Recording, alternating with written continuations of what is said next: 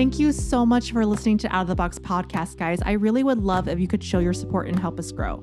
Download the Fountain app on iOS or Android and follow us, Out of the Box podcast, and start listening.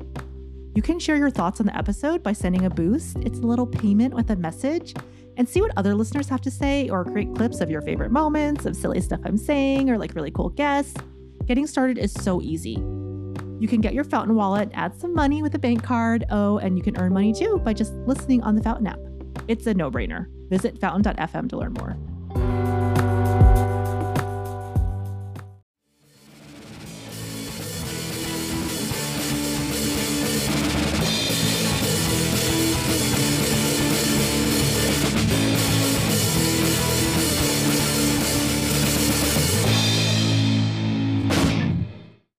Hi guys, you're watching Out of the Box podcast with Rosie Tran. I am so excited to have a very special guest, an opera singer and CEO of a new company, Soula Parassidis. Soula, how are you? Nailed the name. It's impressive. I'm doing well. I'm actually in Athens, Greece. Like, speaking of long Greek names, I'm in Athens, Greece right now.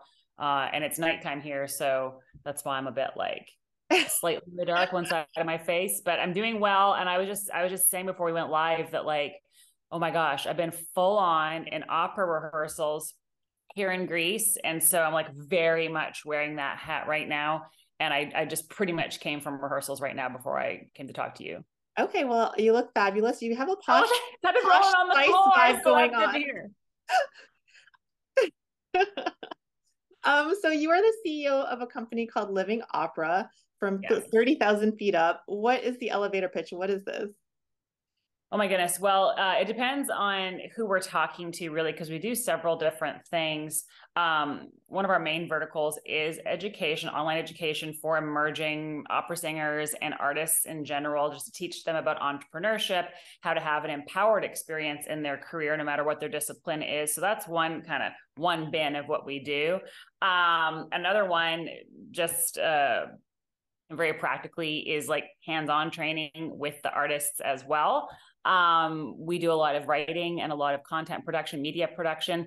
But probably the most relevant for our conversation is producing classical music NFTs and classical music inspired art collections that we sell as NFTs. And our main focus right now is a collection called Magic Mozart that is based on Mozart.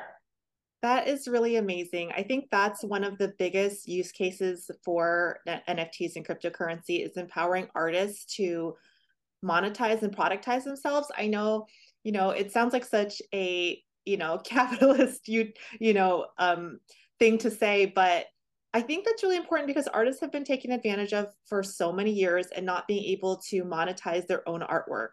So that is a really big thing. And I know that entrepreneurship and art is sometimes at the opposite end of the spectrum, but it really is just learning to promote yourself. And that's one of the greatest tools, is using NFTs to be able to own that music or that art.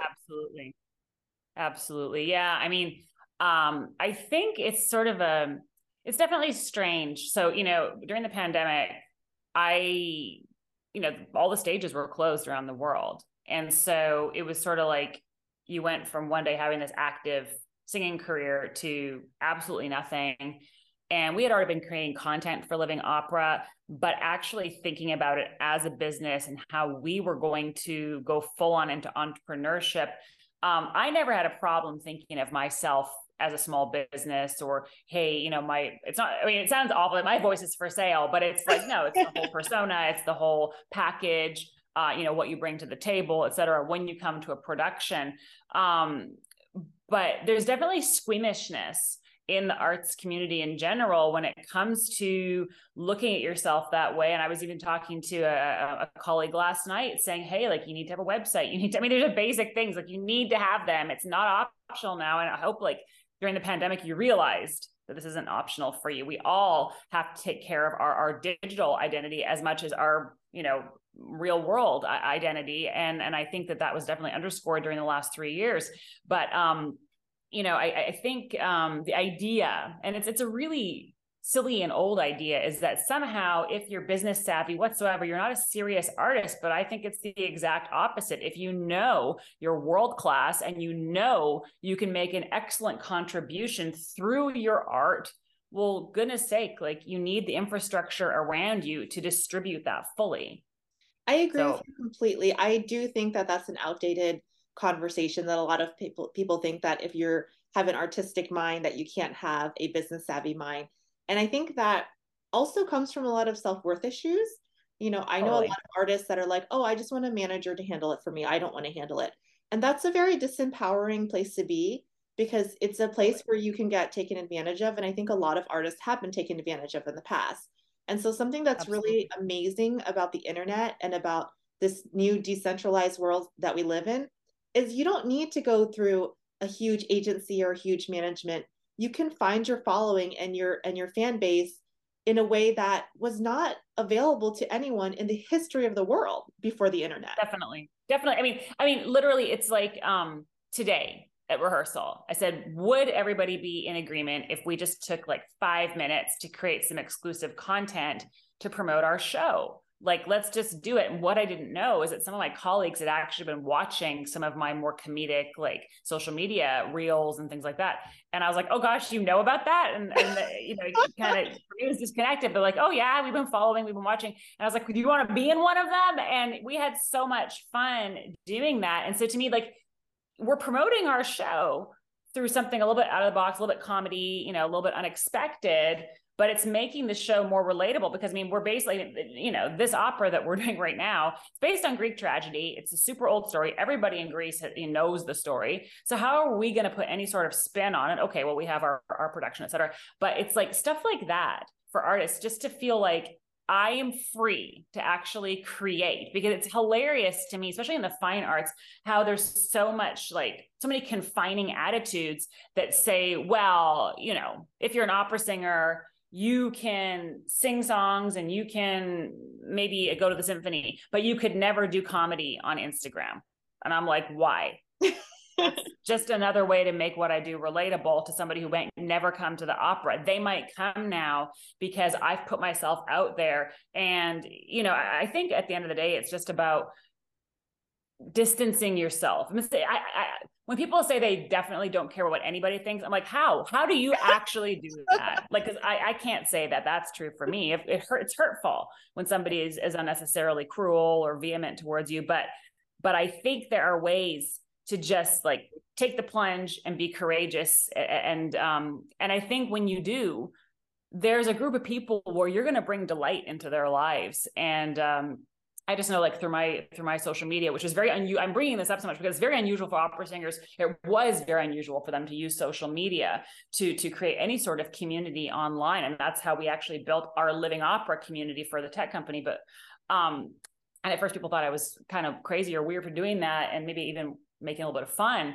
But when I've taken breaks, I will get messages saying, like, you can never take a break again. Like, we're relying on this. This is like changing our lives. This is making us, you know, excited, or, you know, it's inspiring me or whatever. And it's giving them a laugh. And I just realized, you know, things are really hard for a lot of people. And so if you've been given any sort of platform, you've built any sort of platform, you do have the responsibility to think about how you're impacting others. And I think that's sometimes something that I feel that I see lacking in every community that I'm part of. But I mean, I've been in literal conversations within the Web3 community where the focus is solely like on the bottom line. How are we going to make money off of this? And I'm like, well, hang on a second. Like, everybody here wants to make money, but how are we first going to be impactful? Because I believe if we seek after those things first, like, the money's going to come. Like, you don't have to necessarily worry about that. How are you going to actually change somebody's life, you know, and get that testimony? And yeah, that's like kind of what we're building with our community. How are you going to do that? And that is what's going to give your project longevity, you know. And I think we're seeing all that backlash now from everything that happened in 2020 and 2021. Where people are like, oh yeah, but what's the actual utility of that NFT that I bought? Like, okay, so what does that actually do for my life? You know, besides I have an expensive JPEG now. Like, and I think it's our responsibility also as creators to really think about the value that we're adding with all of our digital footprint, and especially with a new technology that people think is scammy or they're reticent to get involved in. It's something that I think about all the time with everything I do, but particularly sort of forging this new path where you're taking like this old art form that everybody thinks is boring with this new technology that everybody thinks is a scam. And it's like bringing to like, this should not work, but I think it does because we're being mindful of the lives we're trying to impact. Okay, you said like 4 or 5 things that I wanted to address. I need to say it before I forget. Sorry. No, it's good. It's good. It's a long run-on sentence. It just goes on forever. So one of the first things you said is I think people need to be mindful when they've been given a platform. Yeah. And I think that the wording is that in that is very unique because even like the way you worded it, you said given a platform. But now we're in a society where you don't need to be given a platform. You can create your own platform. And that's the difference between the old world and the new world is you, if you want to spread, opera or spread art or whatever, you don't need to wait for this, giant, No. And I agree with that. When I say that, what I'm thinking about is it's true. But the community that we've built, they've given me space to speak into their lives. If they suddenly decide like, we don't want her voice in our lives anymore, they do have the power to eliminate that part of what I'm doing. And I'm mindful of that because I don't take it lightly to think that any person, even right now, the fact that you're taking time to talk to me, I just don't take that for granted. I honor that because I think that it's amazing. I just meant to say we're living in more of a permissionless society where you don't need permission from people to be authentically who you are. And I think that's amazing. So I was just bringing attention to that wording. Also, you talked about artists being kind of scared or to share or whatever, and looking at it from a point of view of spreading opera. You're talking about the old versus the new. And so this is a chance to bring something old to a new generation of people and inspire them. And it's really fun. It's like learning, it's like rediscovering something because there is a whole generation of people who are not into opera, who are not aware of it. And so having these online personalities and having these monetizations and these NFTs is bringing it to a new generation. I love that you mentioned NFTs being possibly scammy. I actually think that is the biggest negative stereotype about crypto and NFTs and all these things. I don't know why there's so many amazing use cases that there's such negative news around crypto and NFTs when there is so much positive innovation happening right now. Yeah. When I look up my crypto news for my Crypto Kitties podcast and other things, I have to dig and dig and dig and dig to find one positive story. And I think that's a huge injustice in the mainstream media that they're really focusing on these scams, which are 0.001% of what's happening in crypto. There's platforms being built for artists. There's platforms being built for creators, for digital online. And I think it's just really amazing. So I'm glad that you brought that up. And then finally, I wanted to address you talking about Web3 and talking about things like that, because I think a lot of the scamminess is from people not really understanding what's happening in the crypto space. And the idea that, every single person is on this every single day for hours and hours. Yes, the younger generation is constantly online because I hear a lot of people saying, oh, Web 3.0, it's never going to take off. Web 3.0, it's just this, there's something that tech companies are trying to push. And then you see your niece or your nephew and they're like this, right? Like all day long, with their VR goggles on or whatever. So it really is the future. And I think people don't understand that it's not just the web. It's actually like discovering a whole entire continent because it's a whole different universe of things that are happening on here. I can connect to you in Greece. Do you know how futuristic and absolutely amazing this is that we're even on a Zoom call in a different country? This is, in the movie Back to the Future, this was their idea of the future. Literally was being on a video call. Crazy. It's crazy. I mean, like I've got like core Living Opera community members that I've still never met in person. Yeah, that you have a relationship with through living Oh my opera, and that gosh, you have a yes. relationship with probably on a daily basis. So we're Yes. having these, we're becoming, as big as the world gets, we're actually becoming smaller and smaller as a community. And it's amazing because you can find your people, whether they're in Greece or Los Angeles or New York or wherever. No, I love that. And I think it's so amazing. And I'm always blown away. I'll just go on my Instagram. That's kind of like where we congregate and meet currently. And I'll just from time to time just ask them like, hey, where are you watching from? And just like the continents, the list of countries, and the fact like that we agree we're a community. Like we care about these values. Yes, we're all classical artists, whatever, but we're focused on life this way. And I just think that that's mind blowing, and I love it.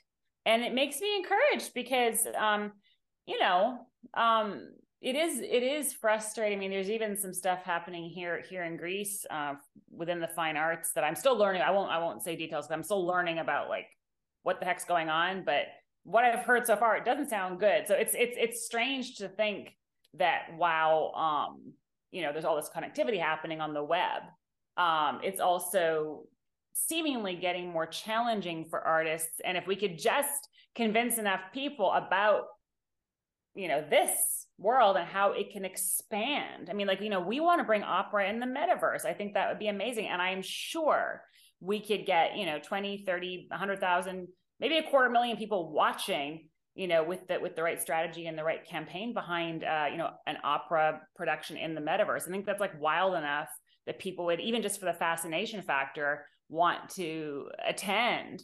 But it is interesting. You're also bringing access to people because if you have Totally. an internet connection, you have access. Opera and fine art tends to be a very elitist thing. Sorry. Yeah. No, I mean it's not, that's not untrue. I mean, like in Europe, it is more government funded. So that's different. And in the States and other places, it's private. It's interesting. Every place is its own thing. But I don't bringing more access to people and having it and having more access to people that might not have access to it. I've been totally. to the opera. I've been to other things. I went on, student tickets when I went, and the regular tickets were $200, $300, $400 sometimes. No, I mean it's beyond. Yeah. So No, this is something that is mind blowing. If you believe in equality at all, if you believe in equity at all, this is leveling the playing field for access to art and culture. Totally. I mean, like it's literally one of my dreams as we get our projects going to, enable through Living Opera community to just, buy up a block of tickets for our community through NFTs or a different mechanism and say like, if you're an NFT holder of Living Opera, you get to come to our show because we've made sure that this section is made for our community. Because it sounds like an obvious thing to do, but it's something that does not happen. And I'm like, wouldn't that be a cool perk? That if you have a Magic Mozart NFT, it's like, oh yeah, well, wherever Soula is singing, like, yeah, I get to go because I'm a holder. And it's like, seems obvious. Imagine having someone in the Congo watching your opera performance. Listen, I want that. Imagine someone in on an island watching with internet connection, watching your performance.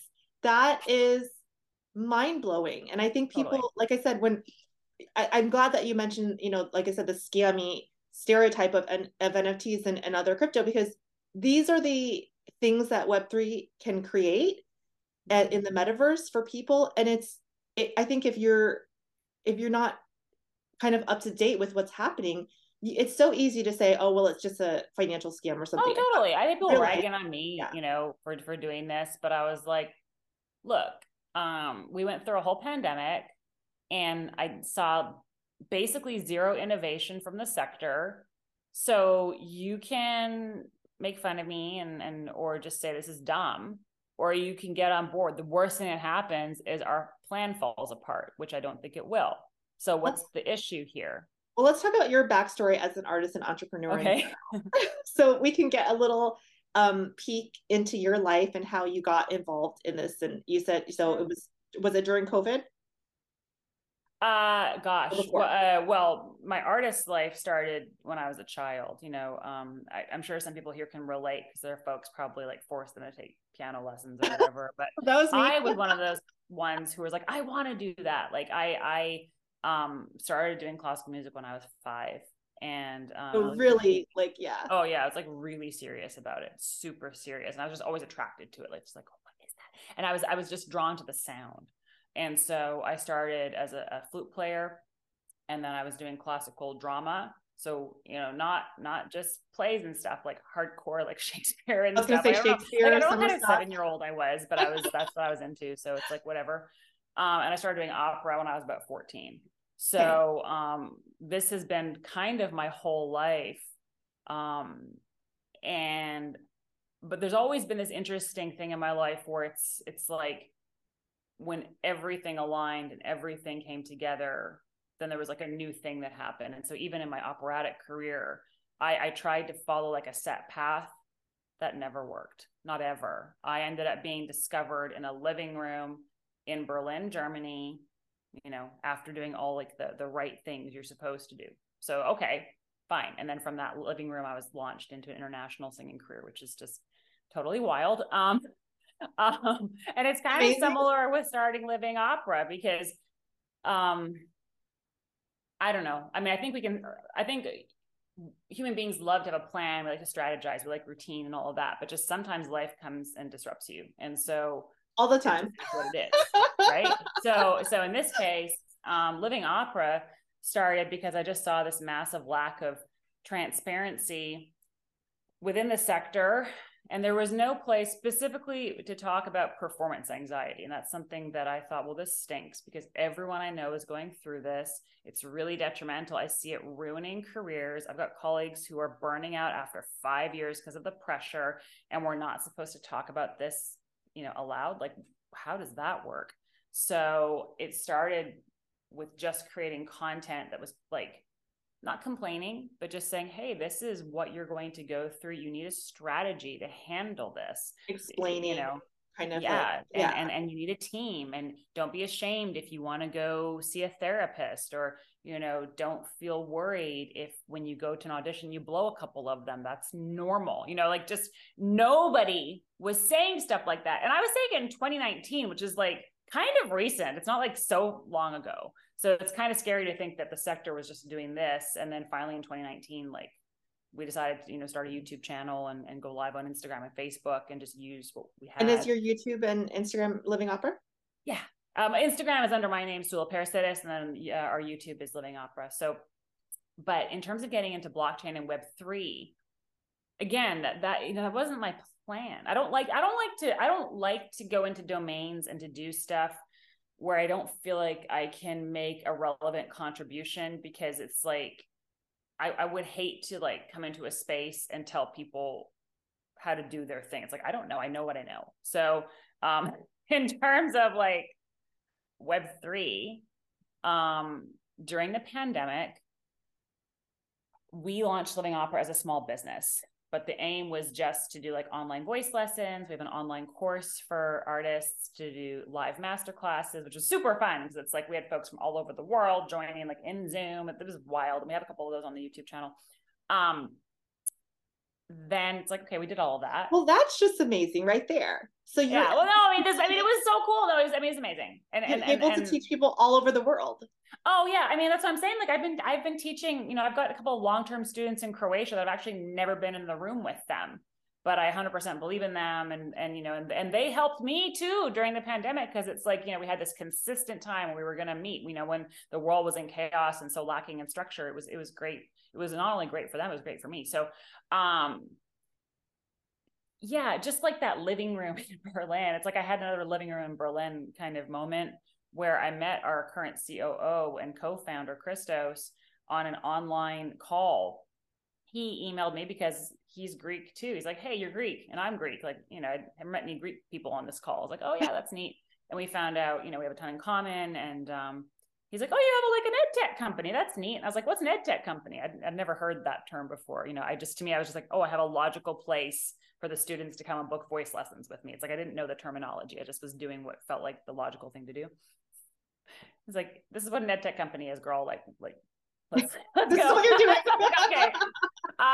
But he started to tell me about blockchain and NFTs and crypto. And again, I hadn't heard about any of that. I didn't know about any of that. And I was like, okay, well, that sounds really cool. And I mean, these NFT things, I mean, if they really can empower artists financially, like I definitely want to learn more, but I want to make sure we can authentically enter the space and not just like jump on the bandwagon, because that would be dumb.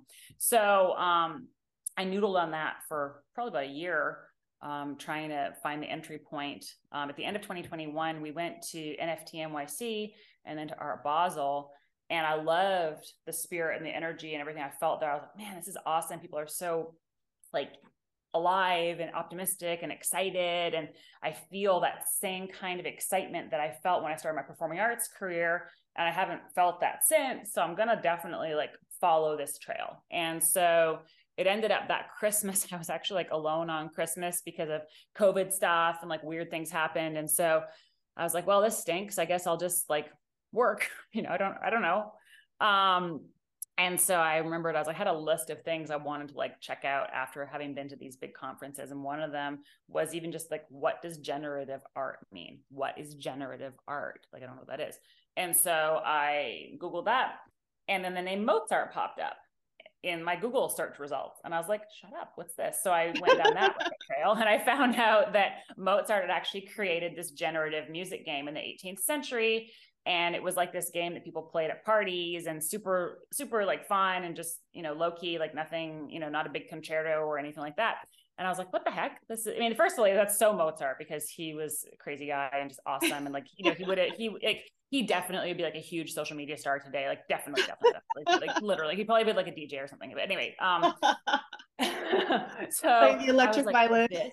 No, literally. Like he's so funny. You have to read his letters. His letters are hilarious, but he's also like he had this like really soft and beautiful side too. Anyway, but I was like, oh my gosh, this could be our entry point into Web3. So we started to like think about how could we use him, Mozart, how could we use this game that he created, and what would the utility be? And so the first iteration of it kind of like we hadn't quite hit on it. I feel like now, I guess, gosh, like a year later, almost a year later, we did a soft launch in September, but in terms of like starting the project till now, I guess it's about a year. Yeah.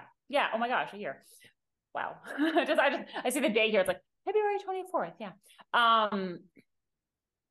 Our plan is to issue. So we have about 6,000 NFTs that are Mozart NFTs. They're all original artwork. They're beautiful. They're really cool. Each one tells the story of his final opera, The Magic Flute. But embedded within it is music that's actually composed on the blockchain from the game that he invented. And so there's unique music with the unique artwork. So just from an art standpoint, I'm already really proud of the project and think it's really beautiful. And that was like my first entry point into this space. And just like a side note, as an artist, like I did a lot of debuts with Mozart's music. So this felt very natural. Like, oh yeah, sure. It makes sense that Mozart would be our entry point. It's so funny. You're telling me about your backstory and you're telling me all this stuff. And I don't know if you believe in this, but it sounds like almost like this is your life's purpose. Like this was always meant to happen from the very beginning. Oh no, I totally do. I'm like, if you go on my social, like you see, like I'm always telling the students and followers, like you're here on purpose and for a purpose. I tell them that like all the time, because I think we're also really in a hopeless era where people really don't feel like they have meaning and purpose in their lives, and they're not even sure why they're here. And I see you as like a tree. Huh? I see you as like a tree, and like all these branches are coming out, and it's like, here's the opera, and here's the classical music, and here's the NFTs, and I just see, I don't know, as you were talking, is it cool to cry on this podcast? Would that be okay? I listen, like that's what I'm seeing as you describe it. I'm seeing this tree with all of these branches grow and like a self-actualized being. I don't know. I didn't mean to get super spiritual. No. Listen, I thank you. Firstly, thank you so much, because it really means a lot. Because I remember it wasn't so long ago that I also was like, why am I even here? Like, what is the point of my life? And I, really, really wrestling with that.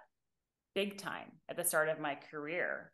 Literally, I was on one of my first jobs, big prestigious job, staying in like a fancy hotel, like it's a good job. And I was so miserable in that moment. And I didn't know why. I was just like, why are you not happy, ma'am? You just been flown around the world.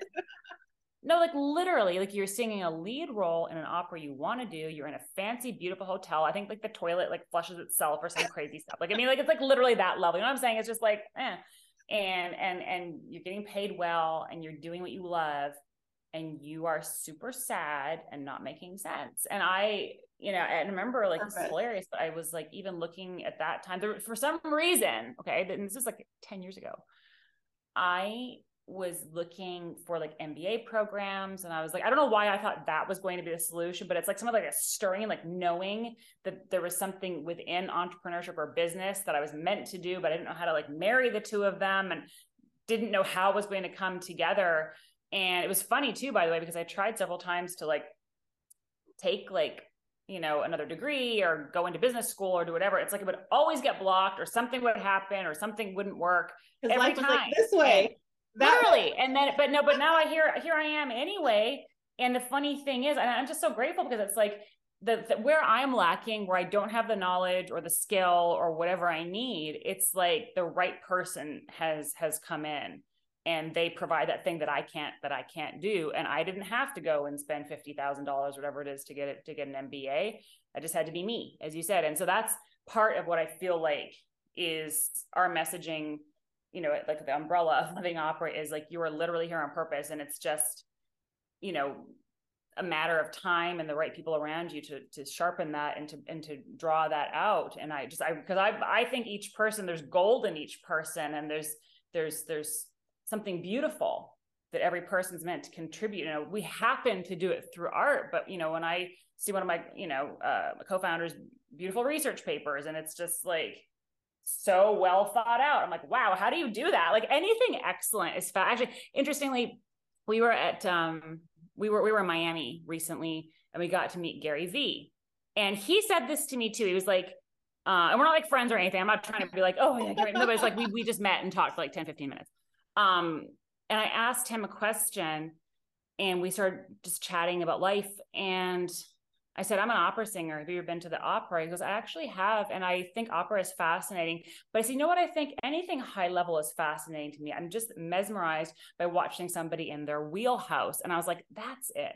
That's the thing. It's not about like being the best at something in the world. It's about finding your thing where you shine. And that is fascinating to other people and it contributes to their lives. And so, that's for everything we're building, like the NFT for us, it's a mechanism to get funding to artists so they can go on the next step of that journey. That's really what it's for. And isn't that kind of like what business is too? It's like you provide value to somebody to make their life maybe a little bit easier, a little bit more convenient, I don't know, a little bit more beautiful or something. And then they get back on track and finding their purpose. And I really think for all of us as entrepreneurs or artists or whatever we do, that's really, I think, unless someone's got ill intent, that's really what we're trying to do with everything, isn't it? It sounds like you have a very purpose-driven message, a very purpose-driven company, and a very purpose-driven life. And yeah, I got chills when you were telling your story. I really felt like you were born to do this. And that was, it just, I don't know you. I'm going to run through the streets of Athens after this. I just want the podcast guests to know I do not know you. We're not friends before this podcast. No. We can be. You can just call me Athens. But I'm saying that just hearing your story, I really feel that this was your purpose in life. Like, and I feel that about a lot of things in my life. And I think as things unfold, I was atheist for many years and now I've become very, very spiritual because every bad thing that happened in my life led me in another direction that was actually better. And so it's kind of like what you were saying, where you're like trying to get this degree and then it didn't work. And then, but this happened and this happened. And so I think if you're open to the flow of life, life will push you in the right direction. If you have that purpose and that energy and that positive intent. I would actually love to talk to you for another few hours, but we have to wrap up. No, So no, no. tell us But a no, little bit it's been such an more. honor and a pleasure. And I guess that's really what I want the audience to think about. It's like when they close their eyes and they think about, what is my purpose?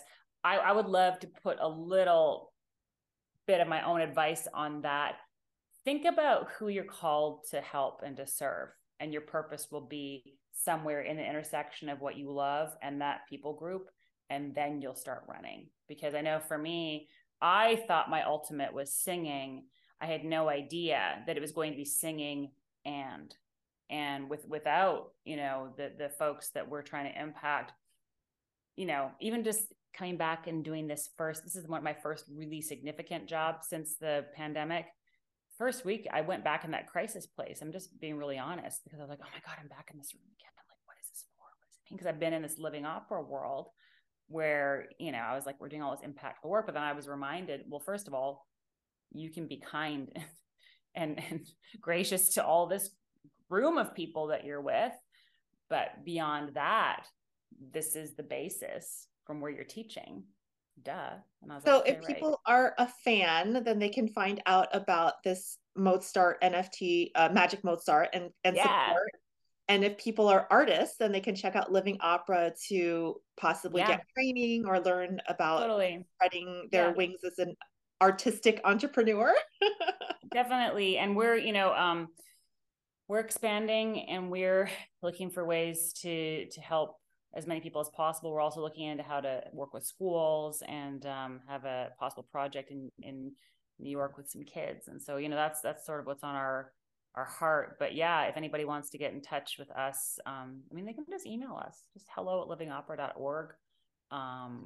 And of course, Living Opera website is livingopera.org. And I think Magic Mozart is mozart.livingopera.org. I think so, but I think that's right. So, we have lots of different things.